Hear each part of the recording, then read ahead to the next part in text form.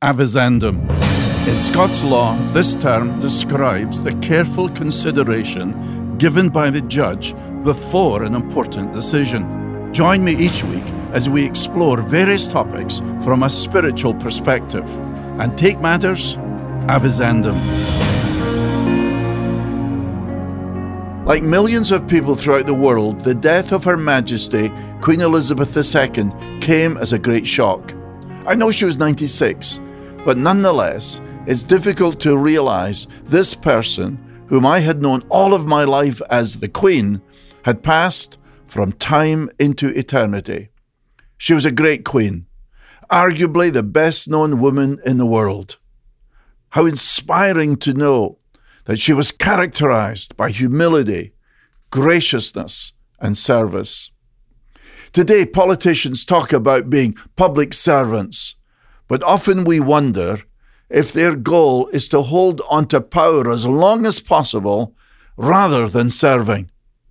The Queen was an outstanding example of duty, of honor, yes, and of serving.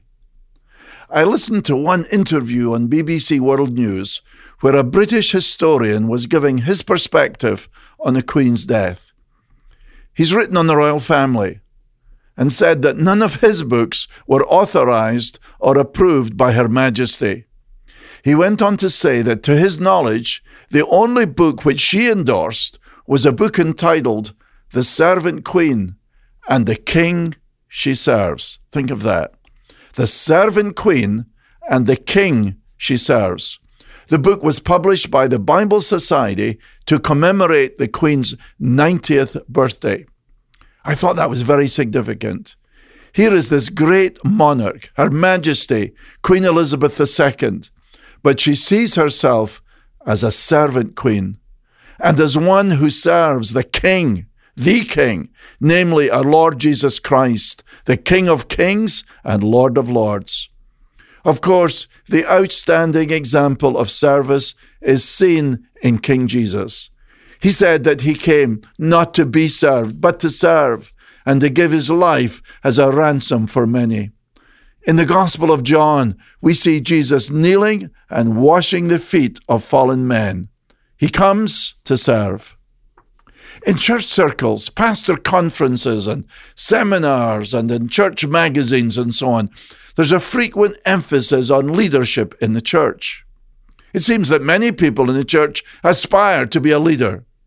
Now, I realize there is a gift of leadership, but those who are so gifted should lead by serving, and in this way follow the example of our Master.